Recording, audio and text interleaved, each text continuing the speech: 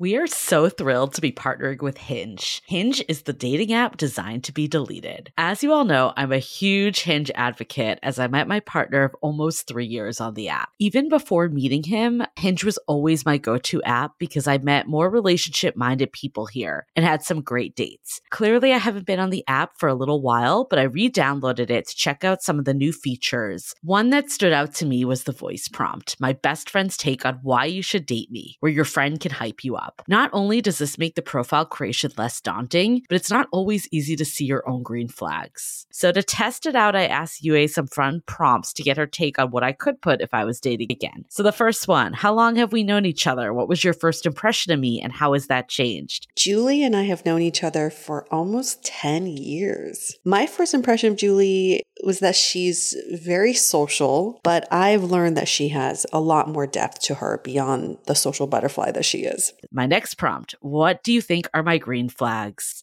I would say she's deeply loyal. She believes in love, curious mindset, and she is fearlessly ambitious. And then last but not least, what kind of friend am I? Julie is the kind of friend who will always have your back, no matter what. Damn, that feels nice to hear. So download Hinge and try voice prompts today. Then find someone worth deleting the app for. I love wine, but sometimes it can get really expensive, which is why I'm so excited that today's episode is brought to you by Last Bottle Wines. If you don't know, they're a Napa-based online wine shop with a twist. They offer just one hand-picked wine per day until it sells out, which is often in hours. So new day, new wine, always at incredible prices. We're talking 30 to 70% off retail. And the best part is that there's no subscriptions, no fees, and no minimum purchase. Just a daily email with a really great wine. They're offering Dateable listeners 10% off your first order with code Dateable. And now is such a great time to join as their marathon sale is coming up on March 28th and 29th. They flip that one-day rule on its head and offer back-to-back deals, which means that wines are only up on the site for a couple minutes at a time and shipping is 100% free. They sent us a mini marathon package of some of their favorites, and let me tell you, they were delicious. Sign up at lastbottlewines.com and use the code Dateable and find out why Last Bottle is the most fun way to discover and buy amazing wine. The Dateable podcast is an insider's look into modern dating that the Huffington Post calls one of the top 10 podcasts about love and sex. On each episode, we'll talk to real daters about everything from sex parties to sex droughts, date fails to diaper fetishes, and first moves to first loves. I'm your host, Yue Xu, former dating coach turned dating sociologist. You'll also hear from my co-host and producer, Julie Krafchick, as we explore this crazy dateable world. Hey everyone, welcome to another episode of the Dateable podcast, a show where it is our mission to, if you can recite it with us, you've heard this many times, to dive dig into the whys. the whys of people's behavior so we can figure out how to cope and deal and thrive through it all. How about that? I just envisioned our audience just being like, why? And then we're like, how? Yeah, it's been a fun adventure to do this show, and we always like to talk about the topic of sexuality because it is.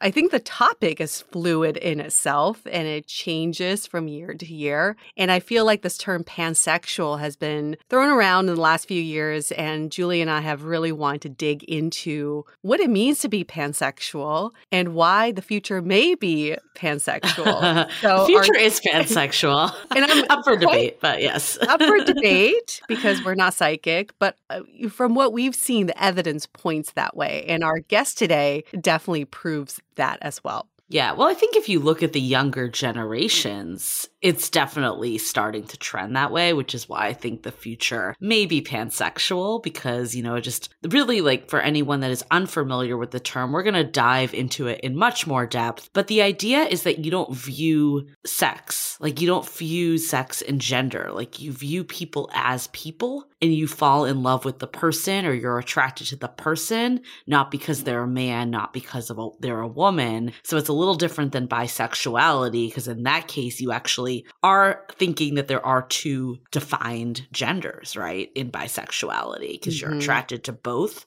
where in pansexuality, you're not thinking that way, and it's all about the person. You lead with your humanity. You lead with heart. And I think something we've seen in the past is identity is so core to who we are. At the same time, it is so restricting at the same time. So when we think about our identity, sometimes we feel like we have to act a certain way or do things a certain way just to fulfill what our identity is. But the beauty of pansexuality is that you're not boxed into one identity. So you can have the freedom to lead with your heart. I feel like there's a lot of celebrities that are coming out as pan. That's the thing. Like Miley Cyrus, Demi Lovato. Those are a few that like come to mind that I think of when are like more in front of this pan movement. It's a thing. It's a trend. And it's cool and hip and it's more mainstream, but we know it's been around forever. It's just now celebrities are getting a hold of it and they're like, ooh,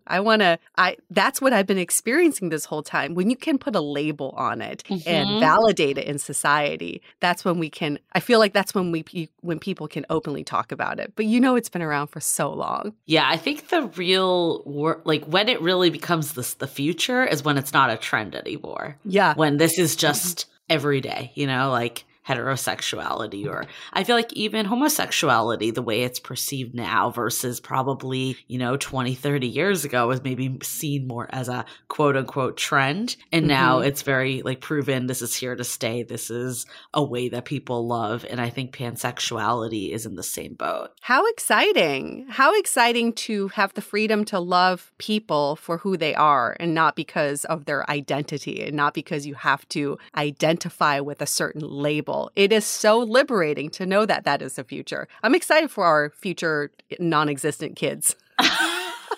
They can be whoever they want to be. They can love whoever they want to love. That's the beauty of it. Yeah, not be boxed in. It's so wonderful. I mean, I remember the problems I faced in high school, and I think a lot of people can resonate with this, is battling with your identity, wanting to be the homecoming queen. I don't know why. Why is that even a thing? Wanting to have a boyfriend. Why is that such a thing? Why is that so cool? And now with kids that I talk to who are in high school, those are the least of their worries. Their worries about connection. They're all about in real life get-togethers. They're worried about COVID. There's just bigger things than who's homecoming queen. Like, fuck that. It's nothing anymore. It's kind of liberating, It's so liberating. Okay, while we're on the topic of bad teen years, did you see the updated version of She's All That? It's He's All That? He's All That. I have not watched it, but I saw a preview for it, and I thought, wow, I watched it. It's with Addison Rae, the TikTok star, which says so much. She actually did a better job than I was expecting. And I texted my boyfriend. I'm like, I'm really embarrassed that I'm watching this right now. And then he proceeded to watch it. Was it good? It was sentimental because I love that movie growing up. Like, it reminds me of teenage years, which the way that movies depict teenage years, I don't know, maybe if you went to school in California, I went to school on the East Coast. I feel like I never saw an outdoor school, yet every movie depicts high school as like this outdoor campus. I don't know. But yeah, I think She's All That brought back, like with Freddie Prinze Jr., the original, was definitely one of those movies that I can think of. There's sentimental value, and I think that's what drew me to it. And actually the lead in it took me a little while to realize this. The girl that they transformed, she's the mother in this one. She's back. And Matthew Lillard's like the principal of the school. Oh my gosh. Because they're all old as fuck now. I mean, Freddie Prinze Jr., I wish he made a cameo. He's like, no. I think he's like 45 or something. He's done. Is he still married to Sarah Michelle Gellar? Now I'm thinking about it. Who knows? They've fallen off the universe. They're pansexual now. They're pansexual. Yeah. I just made that up. Let's not start rumors. That's how rumors start.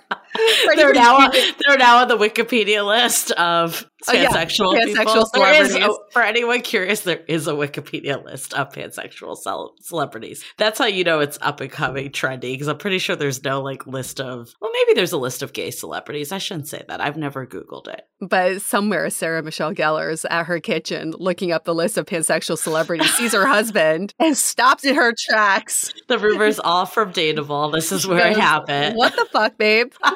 When did you become pansexual and didn't tell me? This is clearly what's happening at the Prince Geller home. But that movie, I loved that movie as well, Julie. And then now when I rewatch that movie, it is the most ridiculous thing in the world. Well, this one is so ridiculous because it's all about influencer culture. That's how they've like redone it. You got to watch it. Okay. You got to watch it. Check back in. We could regroup on it. But is there a whole makeover scene? Because that's always my favorite. But it's the guy. They've reversed genders, which is kind of up and coming. Did he take off his glasses and he's super hot? I mean, that's like that's in every movie. You know, he should have been pansexual. That's they kind of dropped the ball on that one. It was a little too heteronormative. There was a lesbian couple though, so they brought some in. It would be They Are All That. That would be the next rendition. That's what they should do. Yep, there we go. In 5 more years, that will come out. Well, I'm excited to watch that movie. That's going to be on my list. I have a whole list of movies I'm embarrassed to watch around other people, so I'm just going to watch them on my own. Yeah, I'm adding that to my list. Love it. Well, it was so nice to see you this week. Yue and I got to celebrate, which was super fun. And yeah, I think we deserved it. It kind of reminds me of, because I was looking through some of our older Dateable photos, and we used to be together all the time for our recordings. And I kind of forgot about those days. I forgot what it's like to have people around, you know, in my apartment, and we're sitting around on my floor because I didn't have enough furniture for everyone to sit. And it was just so fun. It felt like a slumber party or something. And it was so great to be in Julie's apartment because she's got a new apartment. It is gorgeous. It was so beautiful to be in there. And we also took our call in there with our new Finding Your Person program cohort. So that was our first live call. We met some of the people who are in the program, and it's just a really great time to connect together. Yep. Probably about like half of them were on the call, which was pretty cool to see people. It's always really fun to like meet people. I know it's virtual, but I just feel like you're actually meeting people. Something about the virtual, I think that night when we did our call, Julie, really set the tone for the rest of the night because we just felt so warm and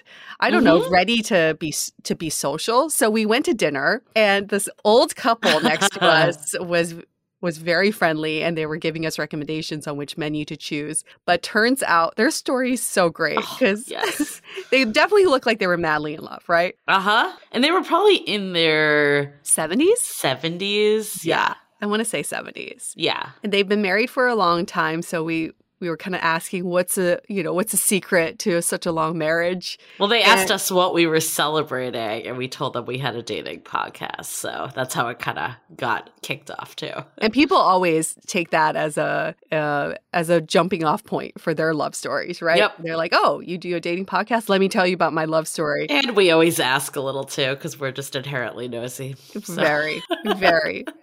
And her answer was the best. She said the secret is you got to get through 2 other marriages first.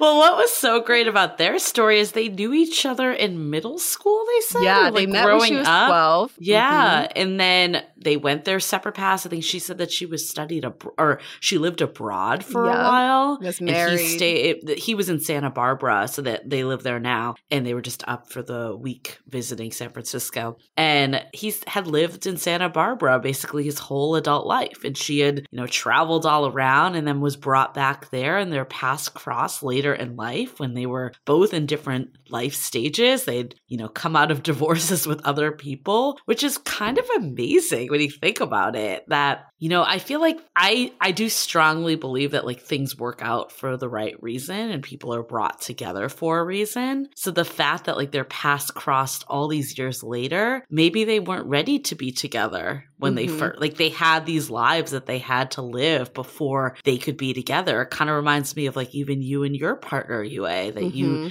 knew each other other years and years before you met, but you kind of needed to grow as individuals and go through your own respective life experiences before you found each other. And that's why we should stop putting so much pressure on the forever. You don't know what's going to happen in the future. You don't know how your life phases will pan out. But you do know this question of how do you know you found your person? You found your person when you feel like you found your person for right now, for who you are today, where your life is at, and it's a fit for you. Stop putting so much pressure on what the future is, because there is a chance that in our lifetime we find many of our persons, and that's okay too. And we shouldn't feel guilty about that or feel fear around that. The fact that they've re-met later in life and their kids kind of grew up together, such a beautiful love story, but it's not a love story you hear on these TV shows or in these rom-com movies, because these movies don't sell. But we know that this is reality. This is life.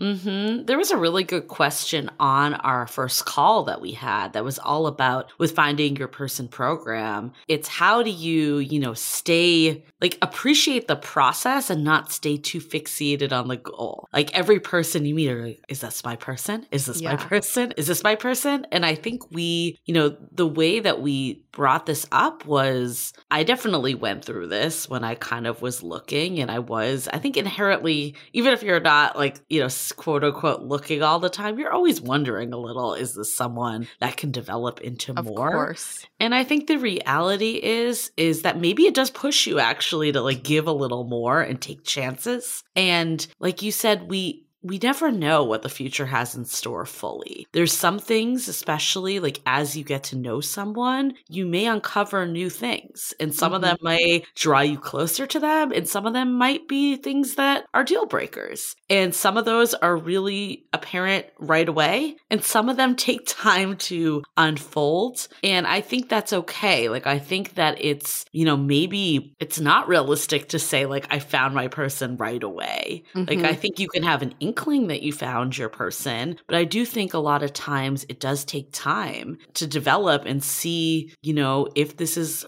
a fit for the long haul. And that stuff you just can't get from date 1 or 2 all the time. Yeah. And then ultimately, maybe in 50 years, you look at the person who's been there all along since you were 12 years old, and you have this wake-up call and think, this is my person. I've come full circle. I do have a theory, Julie, that people do come full circle in life. I've seen this happen quite a bit, where you basically end up with the person either you first had a connection with or someone who resembles the person you first had a connection with. Interesting. You definitely feel that way, right? About your partner. Absolutely. And we were at a birthday party a few weeks ago, and we were sitting at a table with a bunch of couples who experienced the same thing. They all went to the same college, did not date in college, knew about each other, and then had a connection in college but didn't pursue it. And then 20 years later, got together. And so there's something about this full circle, because when you meet someone earlier in life, you don't know what you're missing out on yet. So you almost have to explore all of your options to know what you have is the right thing for you. Yeah, I think some people that can be the case for sure. I don't know if it's everyone though. I don't know if that actually is how I operate as much. I think for me, what I've experienced is every person builds on the next person, because I've gotten more confident and I've gotten more clear about what I need in a partner. So I don't know if I would necessarily want to go full circle to who I first had that connection with, because I don't know if that's who I would be attracted to today. I think I've just had so much growth over the years that what I'm looking for in a person completely changed. So I think it can be either or. We talk about this too a lot. It's sometimes people's problem is they're not living the life that, they're kind of holding back and waiting for a partner. And then other people are just way too independent. So I think some of it is knowing yourself too, because I think a lot of times we can be on two ends of the spectrum. And usually it's somewhere in the middle is the sweet spot. Finding that sweet spot. That'll be our next program. Finding your sweet spot. Now you found your person. We're going to help you find your sweet spot. Should we get to our important. question? Let's which do is it. related Let's to do it. pansexuality. One of our listeners wrote in and said, I am in my 30s and am now starting to explore my sexuality. In high school, I had always been interested in men. And then in college, I started being a little bit interested in women. And now I kind of feel like I could be interested in anybody who makes my heart sing. Do you think it's too late to explore your sexuality in your 30s? And if it's not too late, how and where do you even start? I don't think it's ever too late. No. We know people who explore their sexuality in their 60s, and that is okay. That just means you are finally ready to do so. So I agree. It's never too late. So, but where do you start? That is a tough question. I do think there are like a lot of communities that exist out there. So I think that could be a place to start. Like, I know it's a little bit different question, but like the poly community, for example, exists. So I know people that were interested in polyamory were able to,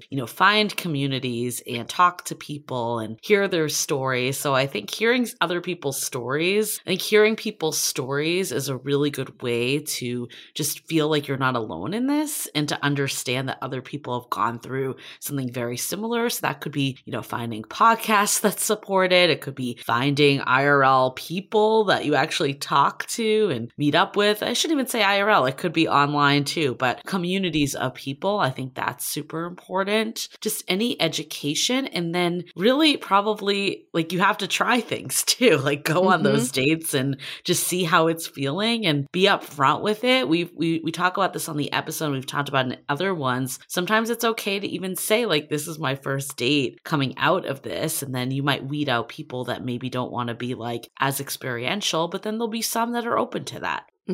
Yes. I think one good idea maybe is to put it in your dating profile that you're exploring. You're in a stage of being open-minded and finding anybody who, like you said, makes your heart sing. And I think that in turn will draw in the people who are also in that exploratory stage. Second piece of advice, listen to this episode because this is exactly what our guest went through. She had one identity in mind and she ended up breaking free of all identities and just went with her heart. So keeping that open mind and listening to all of everyone else's journey stories will really help you through this too. But know that it is totally fine to start in your 30s, your 40s, your 50s. It does not matter your age as long as you feel like you're open and ready to do so. I think it's okay also to come back to where you started. We had a past guest, Margot, from season 7. It was a while ago, and we had her on for part 1. She was talking about like frustrations with dating as a heterosexual female. And then one of our mutual friends asked if we had talked to her recently. This was months that went by. She was now in a relationship with a woman. So we had her back. And even in this exploration phase, she had gone on a date with a couple. She had done a bunch of different things that were outside of her comfort zone just to get to know herself better, get to know her sexuality better. And now she's gone back to dating men.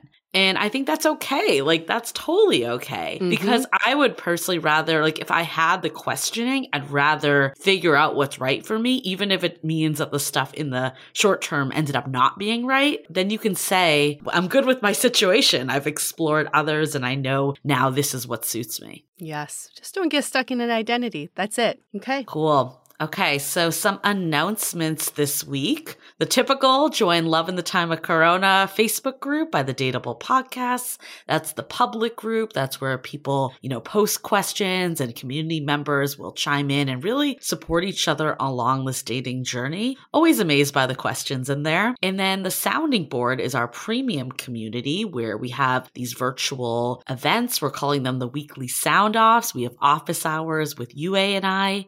With the weekly sound offs, we have our host team lead discussion, like topic-based discussions. We've had ones about like the decision to have children or not. We had fear of dating again and how to overcome it. We've had all sorts of different topics that really resonated with folks. And it's a really great way for people to kind of, get things out. You and I were talking about this. I think part of our journey that's been helped us so much is that we've been able to talk it out along the last 5 years. And in a way, the Sounding Sounding Board kind of provides you that experience to talk it out with your fellow Sounding Board members, and then also ask us questions too in the monthly group chat that we have, the coffee chat. That's a live call with the two of us. So if you're interested in that, go to dateablepodcast.com/sounding board. And if you are really enjoying our conversations in this podcast, do your friend a favor and send them a link, because we find that is some of the best ways for our friendships to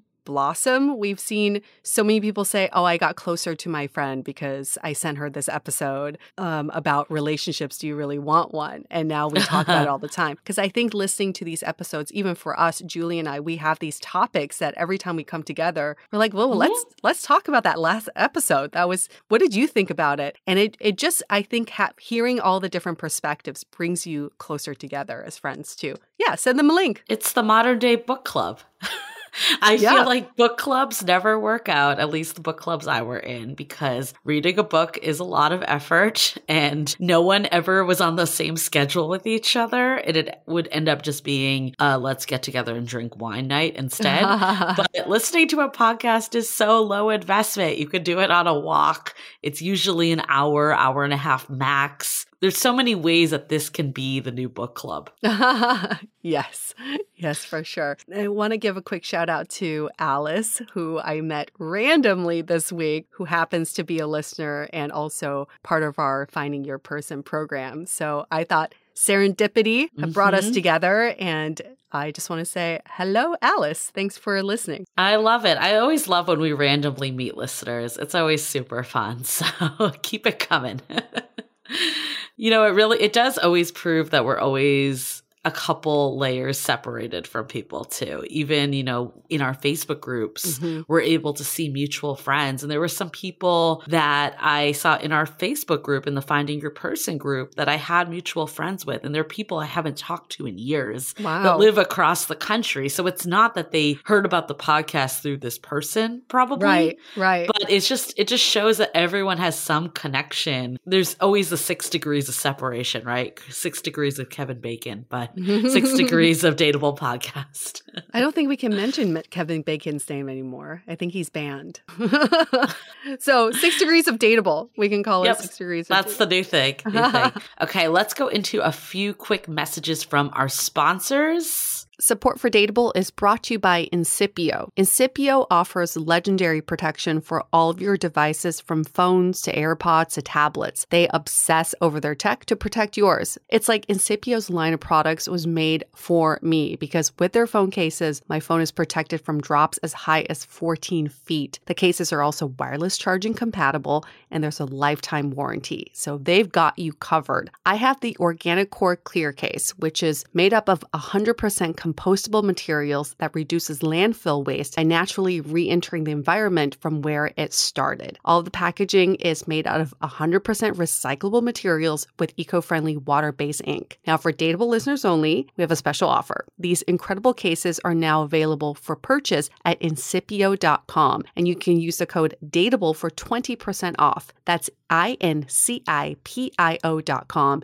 and use the code DATEABLE for 20% off. This episode is sponsored by BetterHelp. It is no surprise, Julie and I are huge fans of therapy, especially online therapy, and BetterHelp can do exactly just that. They match you with your own licensed therapist and connect you in a safe and private online environment. I was able to start communicating with my therapist in less than 48 hours, super fast. BetterHelp is committed to facilitating great therapeutic matches, and it's more affordable than traditional offline counseling. Their licensed professionals specialize in everything from stress management, anxiety, trauma, dating, and grief. We at Dateable wish for all of you to live a happier, more wholesome life, and we think therapy and prioritizing your mental health will accomplish that. So as our listener, you'll get 10% off your first month by visiting our sponsor at betterhelp.com/dateable. Join over 1 million people who have taken charge of their mental health. Again, that's BetterHelp, HELP.com/DATEABLE. Okay, let's take it away with Genesis, all about the future is pansexual.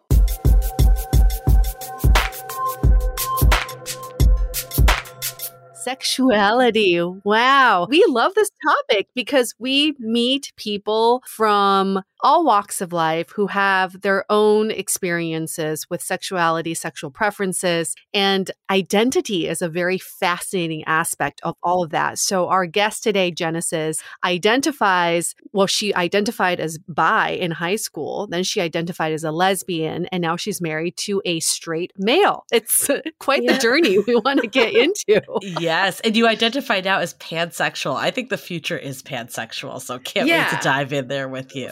For sure.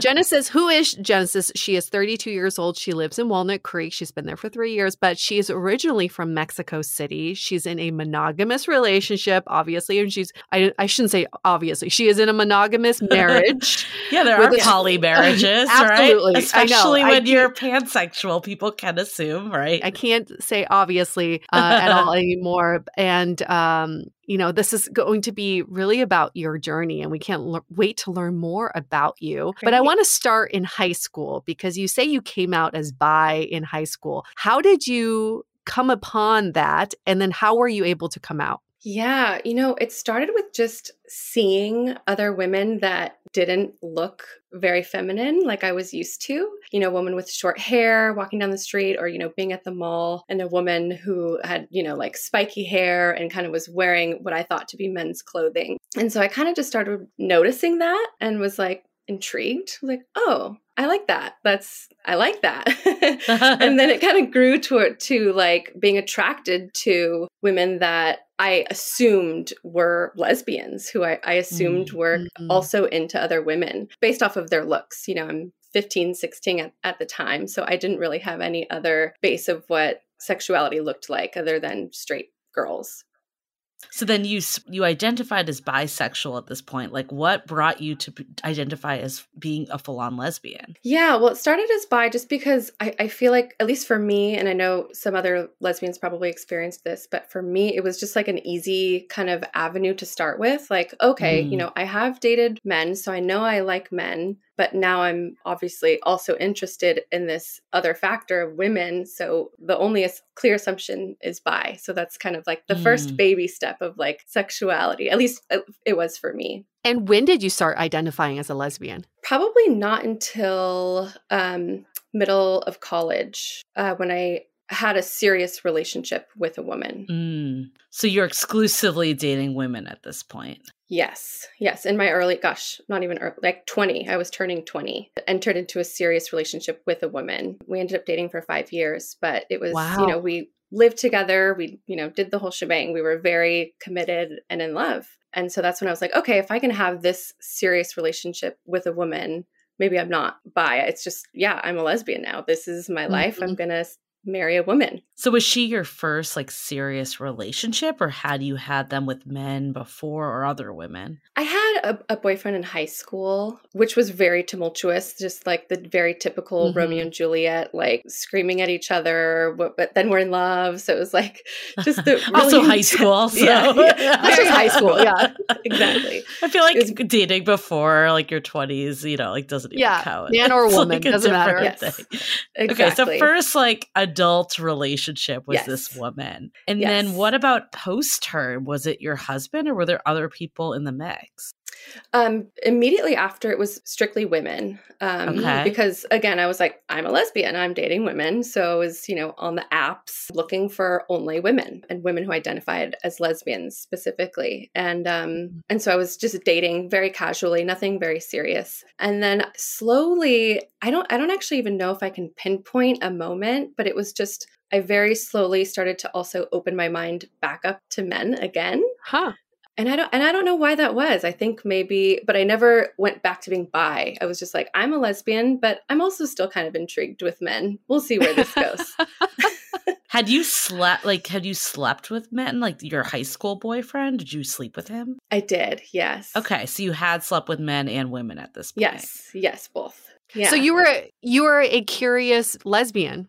Like curious I guess so. About men. That is so interesting. And okay, so you started opening yourself up to men, and then something happened. Yeah, but I was actually a little bit upset with myself about it. because it was almost like a re-confusion, because when I first came out in high school, I was very sad about it. Like I was crying, I was journaling. I was like, what's happening? What's going on? And what I presented to the world was very confident. I never was somebody that was like lying about it or shying away from it. I kind of faced it head on, but it was still very confusing.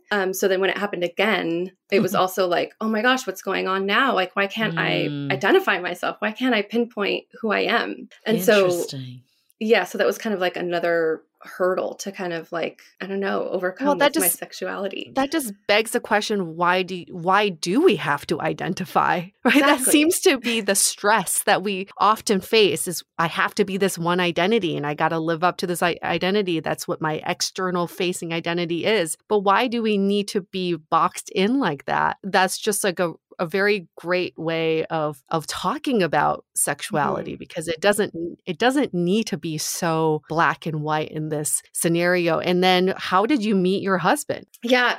So I actually met him through a mutual friend at a house party. We met, it was a hi, how are you? Nice to meet you, and we went on with our lives. And then we met again 6 months later through the same friend at a film screening in LA, actually. And then we started talking at the bar, and I am a lucid dreamer, and he was asking about my dreams. So we kind of just started talking about lucid dreaming. And then through those conversations, I kind of just was like, oh, okay, he's kind of cute. He's very nice. Not what I don't know. I dated a lot of crappy men as well. So, and he wasn't that. He was very kind, was a good listener. He actually reminded me of a lot of women I dated, which is kind of weird. Wow. No, I kind of know what you mean though. Like there's certain men that have more, I don't want to say feminine qualities because it's not even that, but they just have like more of that in touch with their emotional side. Maybe that's they have a good the soft way to put it. skills. Yeah, soft skills. I think it's sexy, so it's not like a bad thing. It's interesting you say the emotional side, because that's exactly, he attributes his emotional side to certain acting programs that he did in LA. And so he was really able to like get in touch with his emotions and kind of like get to the root of who he was. And that I feel like helped our relationship flourish. Yeah.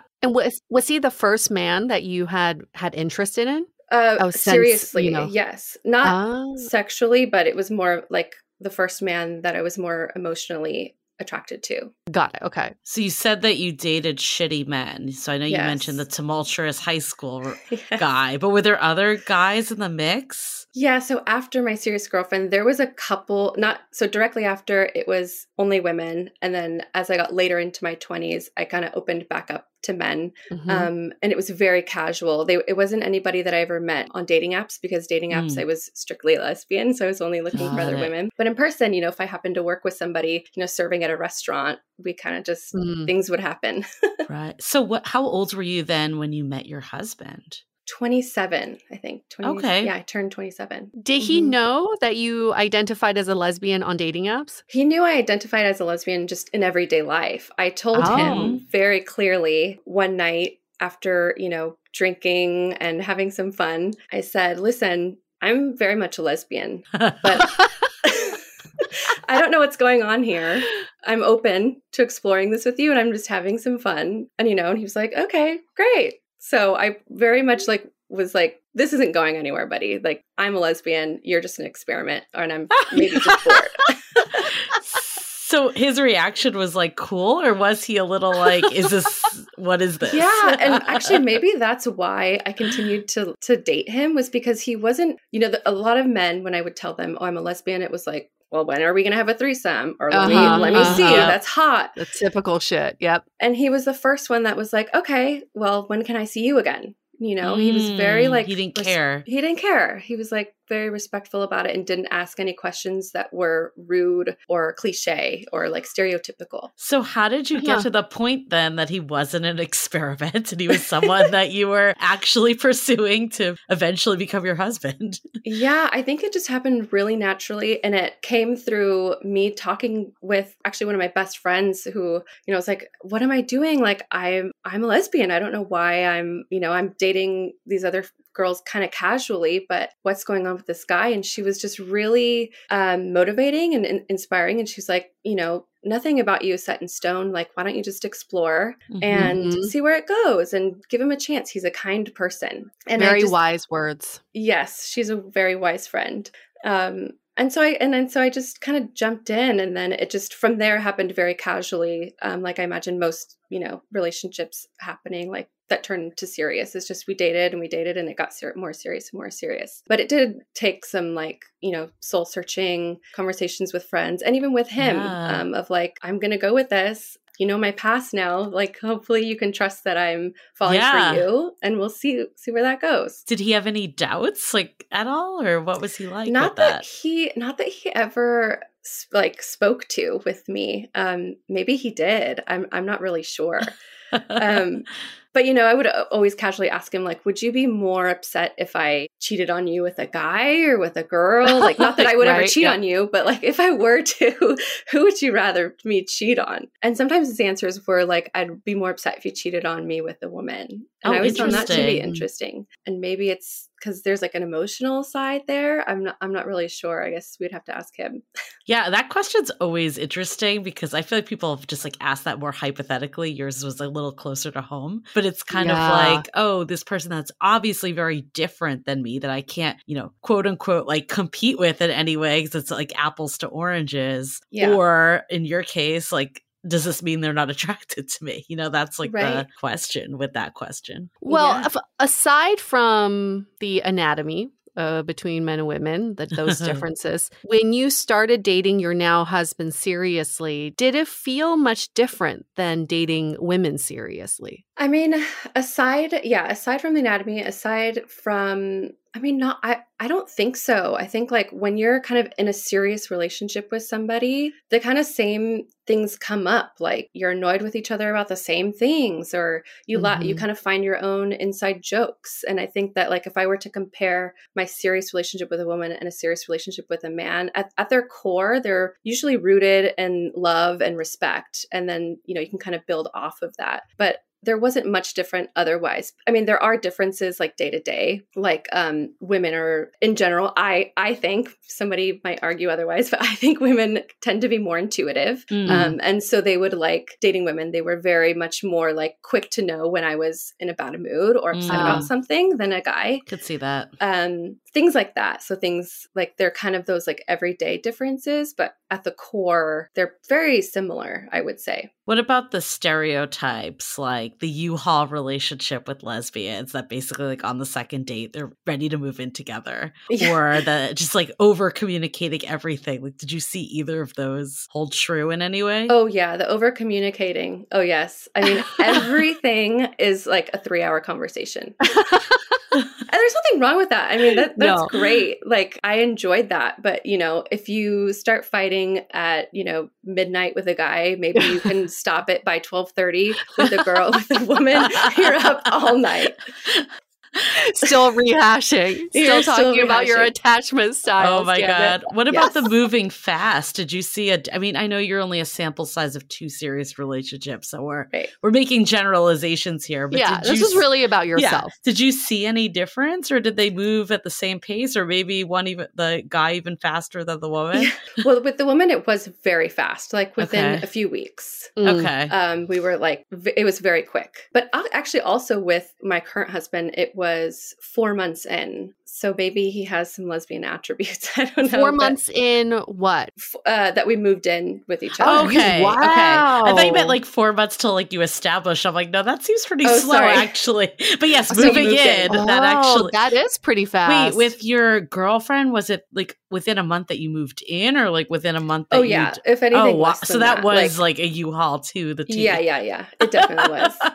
So you just moved fast in general, but she was a little faster. Yes, she was a little faster, and he was pretty fast too. Yeah. Was your family aware of kind of your journey and experiences? They were. And one of my biggest fears with my family was, I did come out to my family in high school. And then again, when I was seriously dating a woman, I was like, I'm in a serious relationship now. I identify as a lesbian. This is me. And my mom took it okay. She was a little bit like needing to process it more so than my stepdad at the time. He was like, that's great, Jen. Like, great. Like whoever you're with is fine as long as you're happy, which I appreciated. Mm-hmm. So they definitely knew. I think when it came to like family friends and like family that was not immediate, I got, some odd questions or some things like people would say, oh, well, I knew it was just a phase or things like I that. can see them say that. Yeah. And I still actually fear that. Like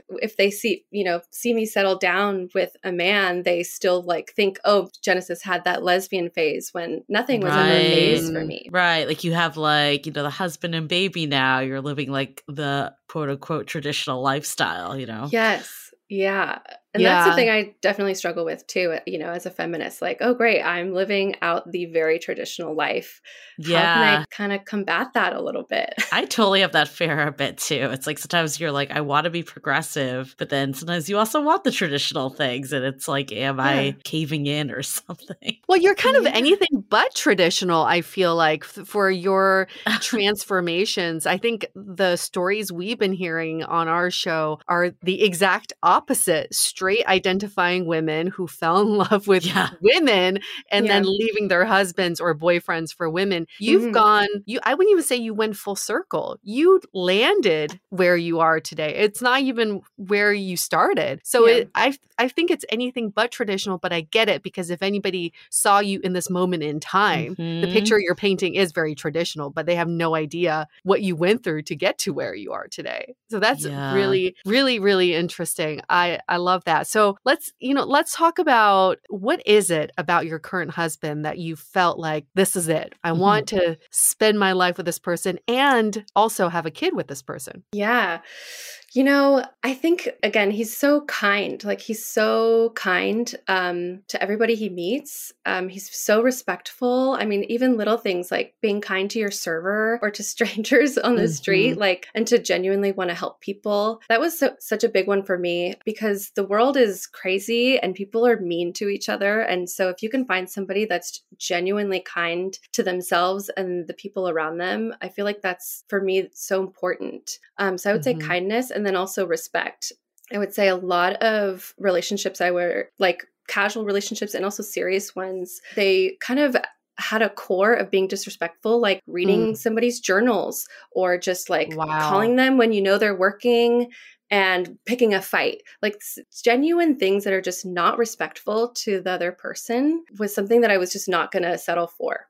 Yeah. And so, my current husband would never, he's just so respectful. Well, I think that's the whole bit about pansexual, right? It's all about the person that you're falling for, not the sexuality. Can you kind of go in a little deeper of like why you identified as pansexual opposed to bisexual and what this whole like, all your experiences did for you in terms of identity? I know that's a loaded question, but yeah. No, I can answer it the best that I can. So I'm in grad school for philosophy. And there's a lot of philosophies around gender and sexuality. And kind of going back to, Yue, what you said about, the kind of black and whiteness of sexuality. But what we're learning is that sexuality is not a spectrum. It's not like one end you're straight, one end you're gay. It's actually much more complicated than that. It's like a whole universe of identities, of sexualities, genders, all of it. And so there's not kind of like either or. And so for me, as I was kind of like learning this throughout my life of sexuality and gender, because to me, like I could fall in love with somebody who identifies as anything. So I wouldn't want to hinder myself from dating somebody that, might be trans or gender fluid or non-binary. Like I wouldn't shut myself off from any of those identities. And then also with sexuality. So if somebody was bi, I would date them. If they were straight, gay, I would date anybody that also wanted to date me that I was attracted to, of course. Of course, right. Let's hold that thought and take a quick break to hear some of our messages. This episode is sponsored by Via. We all know there are things that can help set the mood in the bedroom, but did you know a little THC could also do that? Yes, Via has developed a unique blend of pleasure-enhancing cannabinoids, libido-strengthening herbs, and a low dose of THC all into one mind-blowing gummy called High Love. This gummy, wow, it will awaken your senses, increase blood flow, and intensify any sexual experience. I've been pleasantly surprised by the High Love gummies because it is just the right amount of THC for me to have a good time without feeling sleepy. And hey, if THC is not your thing, Via also offers a wide array of other gummies without it. And everything legally ships in 50 states with discreet packaging directly to your door. So if you're over 21, you can get 15% off and a free pack of award-winning Dreams THC plus CBN sleep gummies with our exclusive code DATEABLE at viahemp.com. That's VIIAHEMP.com. Let the gummies work their magic. Head to viahemp.com and use the code DATEABLE to receive 15% off and one free sample of their Sleepy Dream gummies. That's viahemp.com and use the code DATEABLE at checkout. Take your passion and pleasure to a whole new level with High Love from Via Hemp.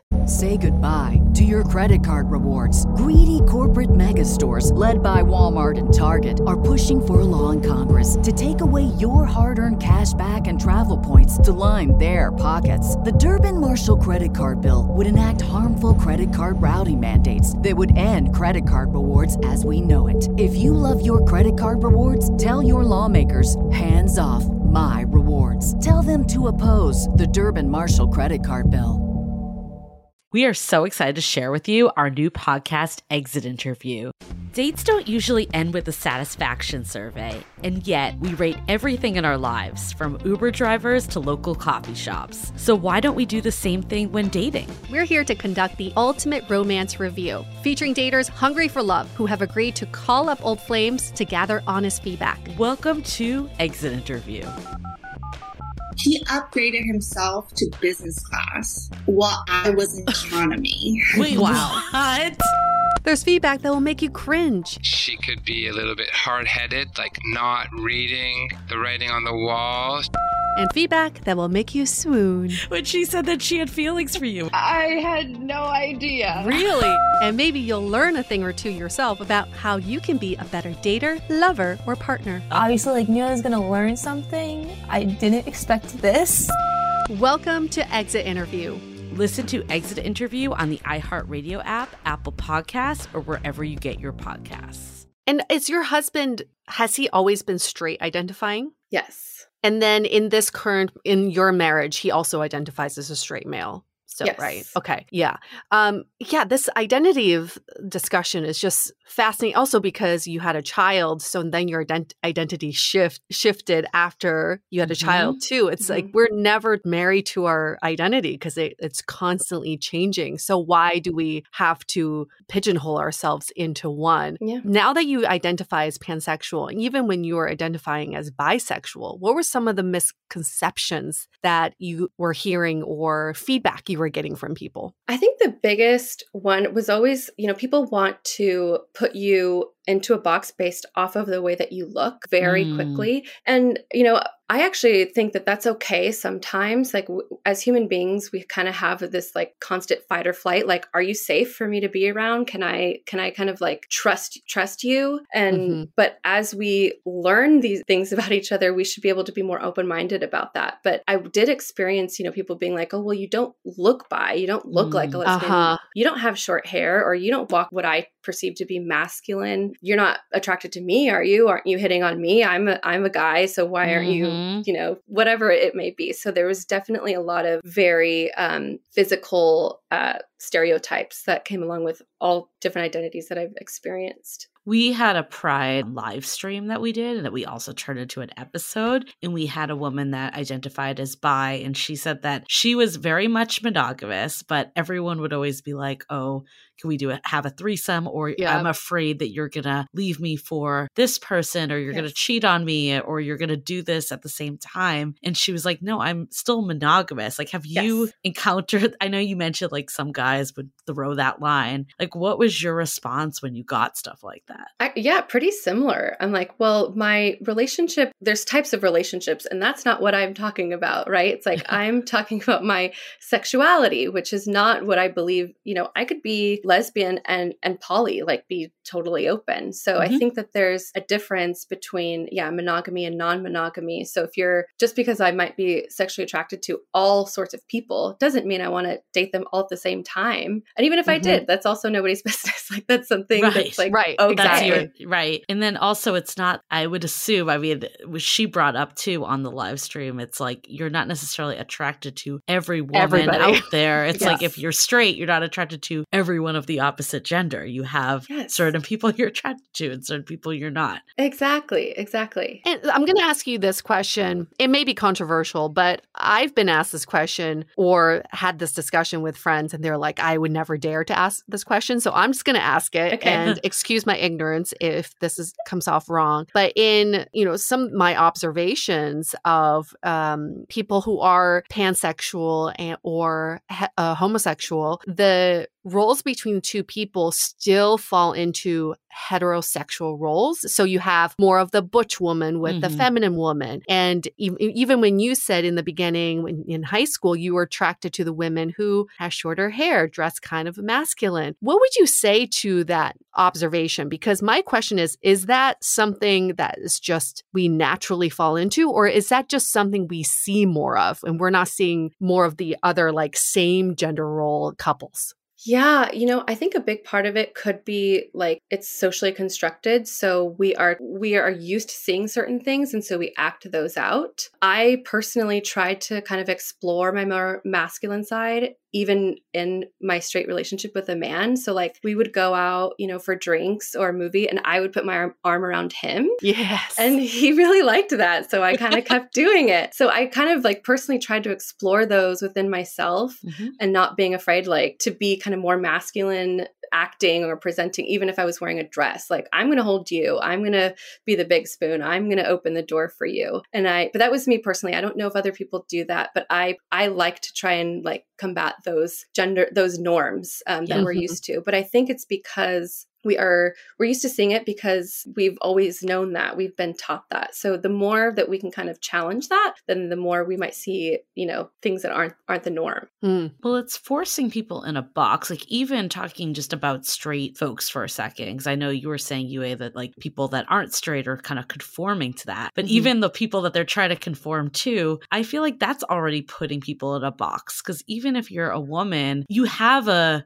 blend of feminine and masculine traits. And also, if you're a man, I think that's where so much toxic masculinity comes in, that you feel like less than if you don't exhibit it. We were even talking about earlier, like, about your husband. And I hated using the word like feminine to like describe emotionally available. Like, that's kind of messed up when you think about it. But why can't a man have those qualities? And I personally am super attracted to those qualities. So I feel like this is something that like everyone is dealing with, of like, how do we get out of these like boxes? And we're clearly making progress. But in your opinion, like, what else can we be doing to kind of fight out of this? I mean, the biggest thing for me is just having conversations, like talk about it even with your partner. Like, I've even talked about it with my husband, like, hey, but what if we just do like a fun photo shoot tonight, and like, I'll wear your clothes and you wear mine. Like, well, that would be fun, right? He's like, great, let's do it. Just have those conversations and not being afraid to sound silly or stupid. Like, because if somebody is going to make you feel insecure for asking a question and challenging some norms, then maybe you shouldn't be with them. Yeah, that's a really good point, because the more we identify with one identity, the more we crawl into that box and the less we explore everything else that's available to us in this world. And I would also argue that by exploring the feminine, masculine, all of it, these sides of you will also benefit other parts of your life. I think we can bring that into our professional life, we can bring that into our personal life, we can bring more creativity, because our brain isn't wired to just think one way, but for some reason society tends to want us to walk down one aisle and stay there. That's such an interesting point, Yue, too, because I think that does fall into, taking like sexuality out, but even, going from a single person to being in a relationship, that is an identity shift. Or going from being like childless to being a mother or father, like that's a huge identity shift. And I think that in other parts of life, those shifts happen all the time. And there may be a little less, you don't have to like come out and be like, I'm in a relationship now, and do the whole song and dance and tell your parents in like a way that you're, changing gears. Why do we think that that is so accepted, that we go through different stages of life and it's fluid, yet in sexuality, it's so binary? I know we're obviously coming out of that binary, but that's still not the mainstream. What are both of your takes on that? Gosh, yeah, it is really interesting. Like I said, I think that we want to put some identities on each other for like actually even for survival reasons of like, if I'm a lesbian, I feel like maybe I have short hair so that I can attract other lesbians. So like, and I put myself into these boxes so that other people might identify me and say, hey, I think I know what's going on here.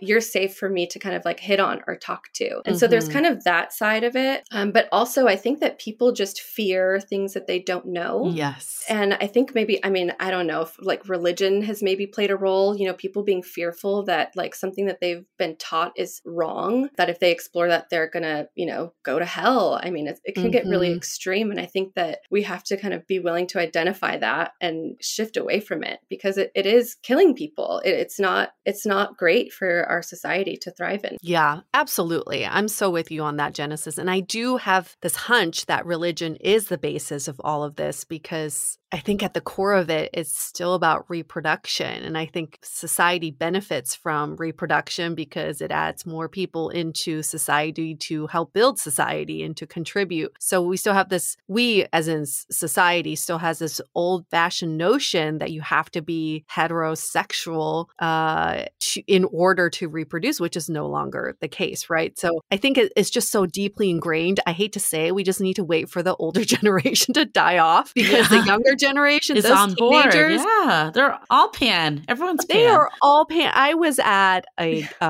art sale with a bunch of high school kids. They had created art and they wanted to sell it, and everybody was in high school. And I had no idea who was a man or a woman. Didn't matter. They were all dressed in very let's just say like clothes that I, not identifying as either gender. And they spoke in a way that was very neutral and open. I was just floored by how woke these kids were. And I would be like, okay, so where do you have, where's the women's section? Because they had some clothes. And they're like, what do you mean women's section? This is all like, there is no women's section anymore. Is all of it. Yeah. Just go through all the clothes. You can wear all of it. It was wonderful. Eye-opening, and it gives me so much hope. So do you think the future is pansexual then? Do you think there's still a place for being bi, for instance, or do you think that's going to replace being bi? I think so. Being bi for me implies that there's only two genders to be attracted to. And I believe there's many more genders, and maybe even more that we don't know about. And so I think being bi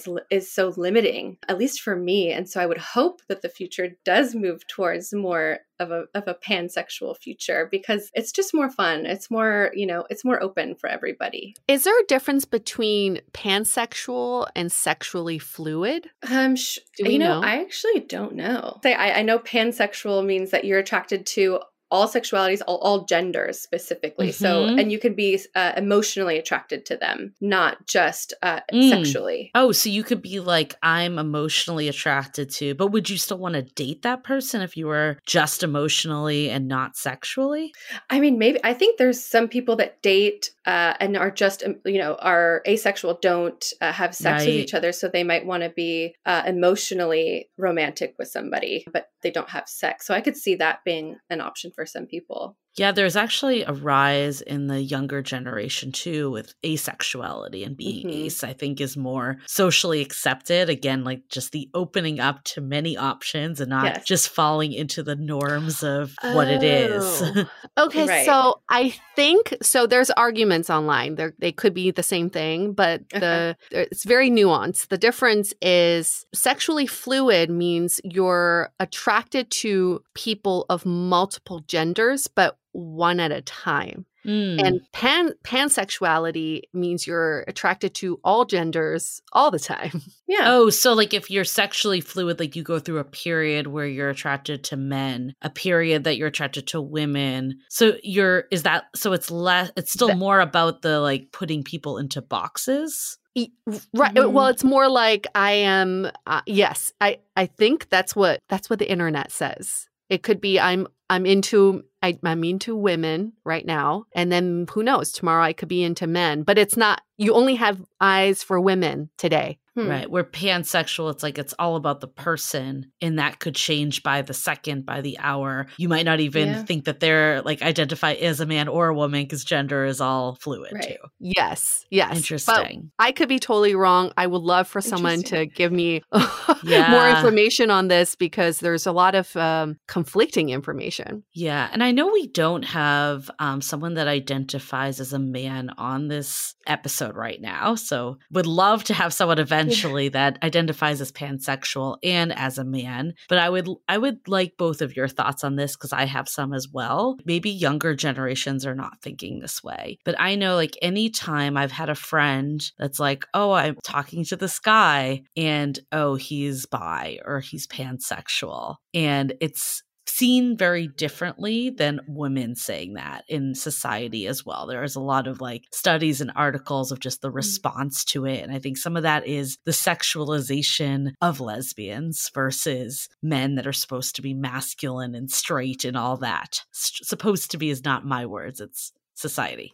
So I'd love your thoughts on like, why do we think that is the case? And if you've heard similar, that it's been more difficult for men to be pansexual. Yeah, I think it could totally come from just history and, you know, all of those stereotypes that are put on women and men. I think the sexualization of women is definitely a factor because it's almost easier to accept like, oh, okay, a woman is more, you know, frivolous with her sexuality. Haha, just, you know, she's just an overly sexual woman. Somebody needs to tame her. Whereas like a man, it can be, you know, very scary for other men, for a man to be in touch with sides of himself that other men aren't. And they can feel inferior maybe. But I do think that we've just been taught over time like that, you know, men are unemotional and they're sexual and they, you know, take hold of their women, and women are supposed to be kind of more submissive and are just all around more sexual. Obviously these aren't true, but this is ingrained and you can see it in, you know, old Disney movies. And so I think that just plays a big part in our kind of ideas about men and women. And so I think that's just made it so hard for men to kind of come out. And you know, again, there's like a lot of violence towards, you know, gay and trans communities. And I think that it would be scary for men to come out because people don't like it. And, you know, adding on to that, why is it that we feel we normalize women who tend to be,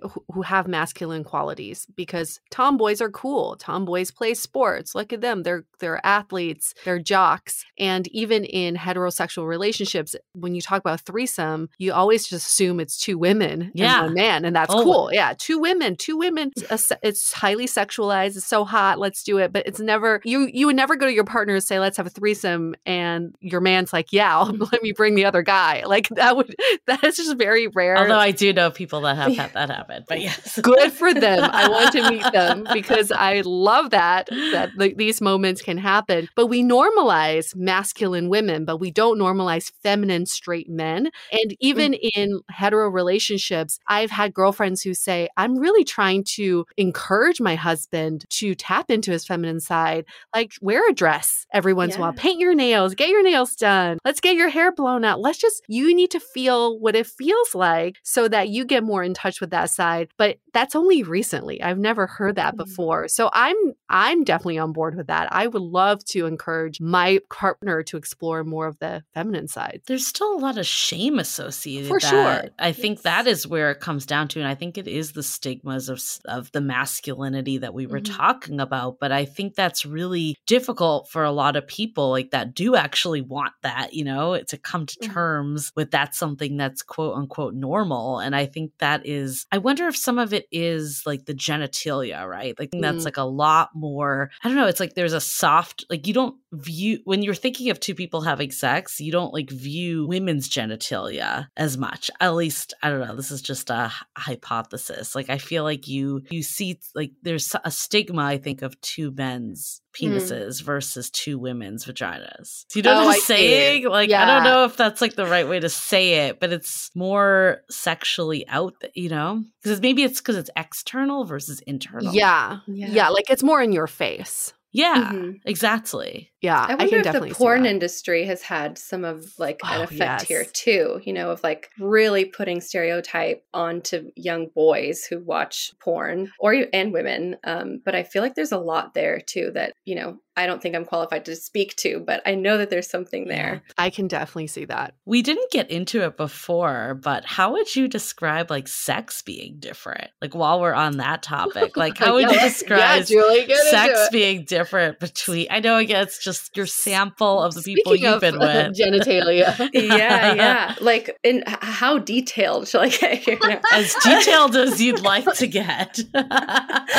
No, I won't get too detailed, but I think it totally depends on, I think, how close you are to the person. Like it can feel really emotional with women. It can feel just like there's like this sense of closeness that is just really intimate and like it's very specific to women. There's a softness. There's just like some intuition happening. It's very sensual and very sensitive. Not to say that you can't have that with a man too. And I think that you can if you're very much on the same page. Maybe you're in love or just really, really communicative with each other. But in general, I think, at least in my experience, some of the men that I had slept with were not wanting to be intuitive, didn't really want to pleasure me, they were just very much focused on themselves, whereas women, in my experience, were very much wanting to pleasure you, wanting you to feel all of the sensations. And I feel like that was a big difference for me, whereas men were very focused on like what they were experiencing, what can I get from this experience? It was usually very one-sided. But again, not all men. I mean, I've definitely... Not all men. I feel like a lot of men I've been with that are not like that whatsoever. So I know this is like a generalization too, but I could see like the softer side. I think that makes a lot of sense. Yeah. But women can also have like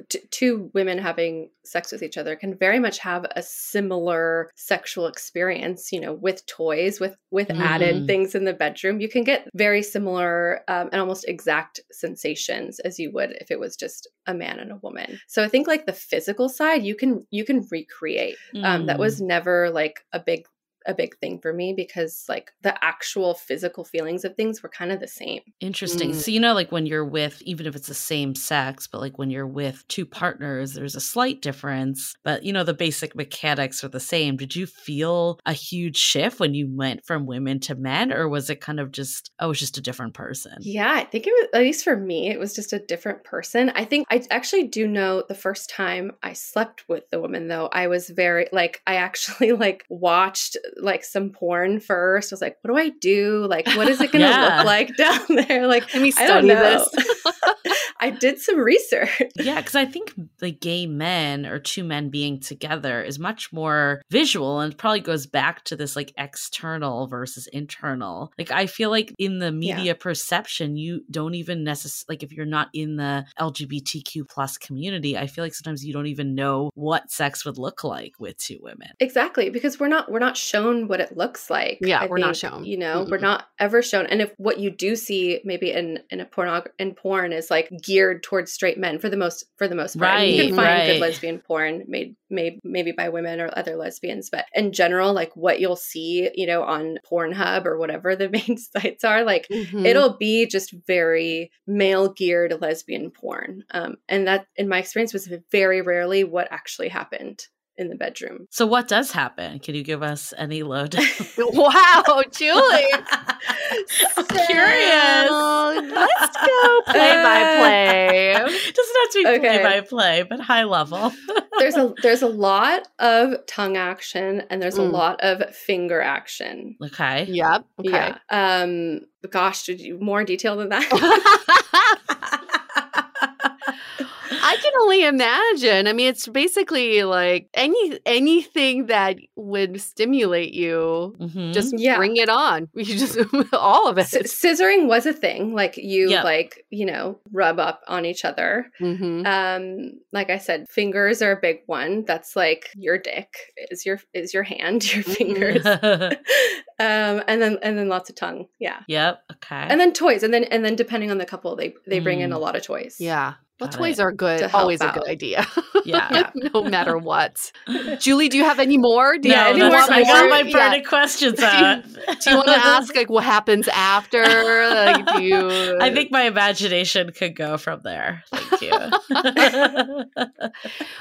What is I'm going to bring this back to let's just wrap up before we get into some takeaways. Is what is some advice you would give to people who may be going through this identity shift? And they're going through what you identified when you came out in high school. And then when you dated a straight man, it's kind of like, what is happening? Why is there so much confusion? What would you say to someone who's going through that? Yeah, I would say just be kind to yourself and be open. Like just if you're having certain thoughts about your identity, whether it's your sexuality or gender, like just explore that. And my biggest piece of advice is that there are resources out there. Like Google is your friend. There are so many places to learn about these identities, and they're not, there are communities out there that will help you through it, whether it's Reddit and TikTok, like use your community of friends, like TV, HBO has some great shows. There's definitely resources out there for people. And I think that was what I used a lot of, was like TV shows. I used the internet a lot to help me. And then also just talking about it. And I think, I understand that it would be hard for a lot of people because maybe they live in areas that they can't talk about what's going on, because it's definitely not something that you want to talk about. So to that, I say just like, I don't know. I mean, explore, use Google, move somewhere that's a little bit more liberal and open-minded. That might help. Move. Just move, get out of there. I did. I mean, I grew up in San Diego, and, San Diego is a wonderful place, but it's definitely a little bit more close-minded in my experience. So I moved to San Francisco when I was 17 right away. Yeah, that was a good decision. Yeah. Have you thought, I'm sure you've thought about this, how you're going to raise your daughter so that she stays open to all of this? Yes. I mean, that's actually something I think about almost every day. Is like, how can I tell her like these, I don't want to be give her too much information, but I do want to say like, I don't want to say, look at this, pretty girl on this page. It's look at this pretty person, and it could be whatever they look like. And I think that I'll just try and use more open language, and then also just help guide her however things are kind of turning out. And I think the biggest thing I struggle with is even just like, I'd like to put pink dresses on her. I like to put bows on her. But that's a hard one for me, especially hard. Like as I'm studying, philosophy, is like, where's that line of like, how do I continue to be really progressive and open-minded and like teach her that things aren't black and white, but also like I still live, I receive presents. I work day to day. There's things on TV that she's going to see. So I don't think I have a clear answer, but I'll just kind of navigate it day by day and hope I do the right thing. That's why I hate gender reveal parties, because it's so binary. I know. I called ours a genital reveal party because really what you want to know. That's way better though. Yeah. That's what you're looking for, right? Is what my baby's genitals are. So we called it a genital reveal. Yeah. That is so great. But I think it's the language. So I'm Yeah. watching the way I speak, and I've seen my friends raise their kids, and they do the whole like, I have dolls and trucks for you to play with. You choose whatever. And some days they choose one over the other. It doesn't matter. My other friend's son, who's like 6 years old, wanted to wear an Elsa dress to school, and he's like, great, go for it. And now he wears that dress once a week because he loves it so much. And none of the kids make fun of him because it's sort of It's normalized now. accepted, yeah. And I love that. I think we're making so much progress. Yes, it's going to create confusion with the grandparents, but after they die off, I think we're in good hands. Yes. I agree. That's the takeaway. The future is pansexual once that generation is gone. Only until then, the future will be not pansexual. Yeah.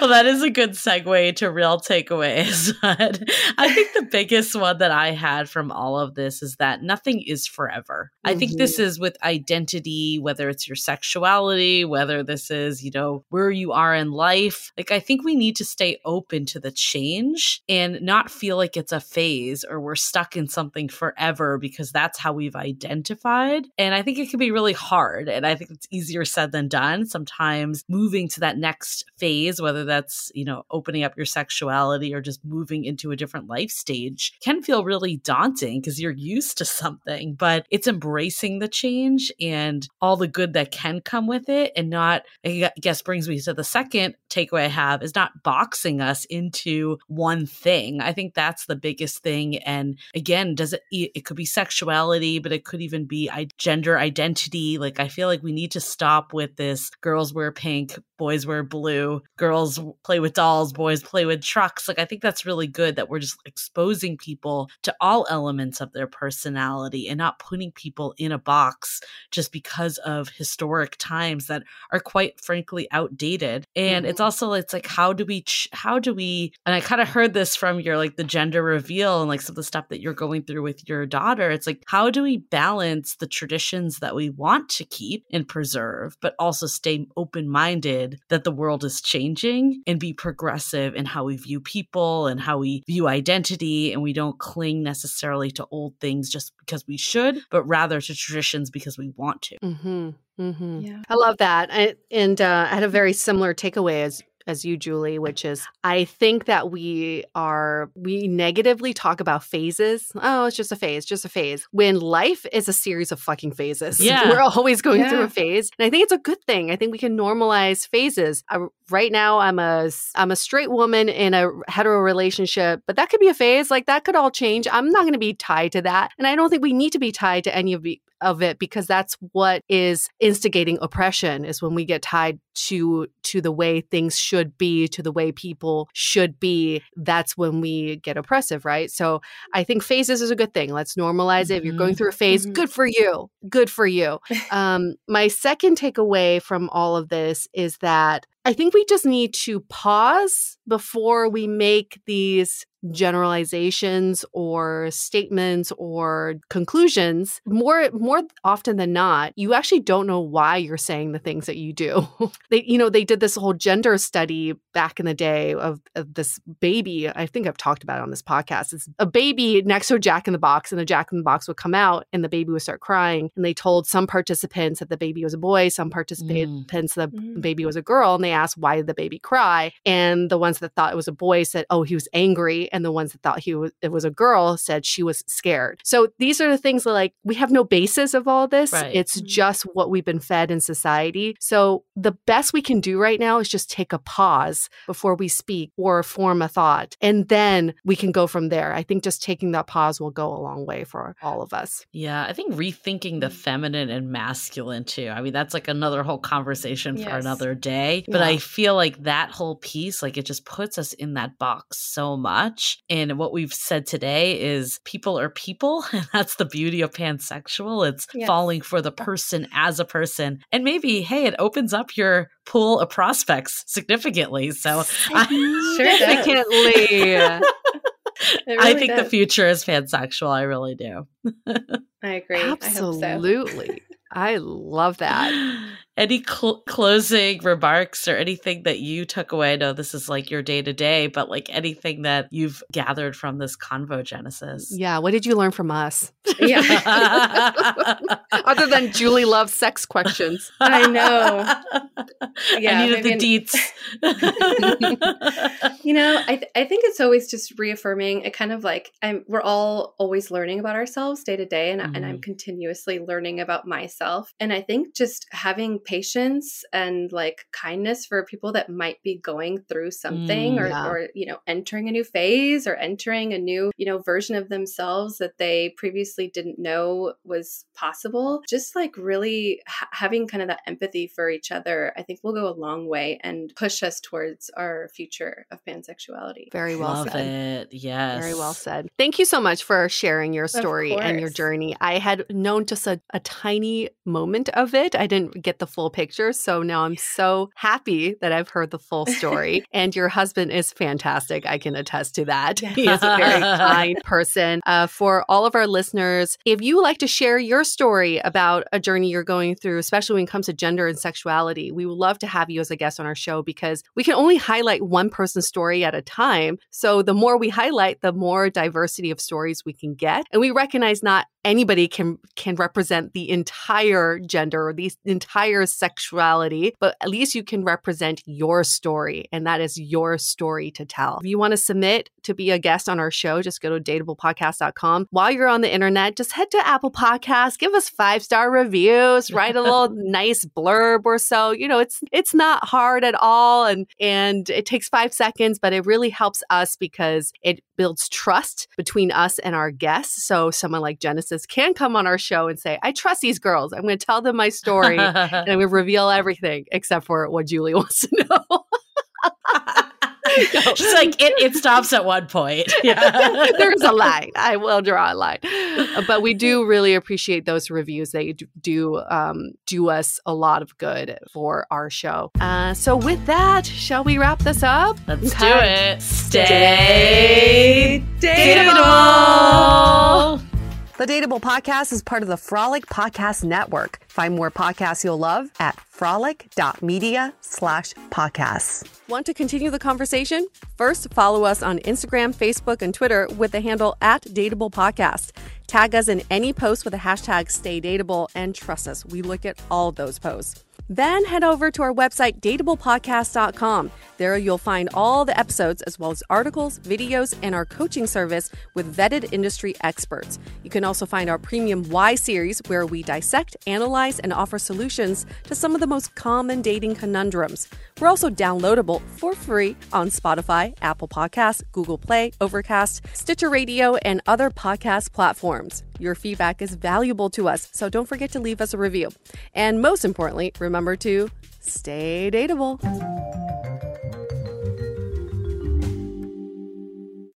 Say goodbye to your credit card rewards. Greedy corporate mega stores, led by Walmart and Target, are pushing for a law in Congress to take away your hard-earned cash back and travel points to line their pockets. The Durbin-Marshall credit card bill would enact harmful credit card routing mandates that would end credit card rewards as we know it. If you love your credit card rewards, tell your lawmakers, hands off my rewards. Tell them to oppose the Durbin-Marshall credit card bill.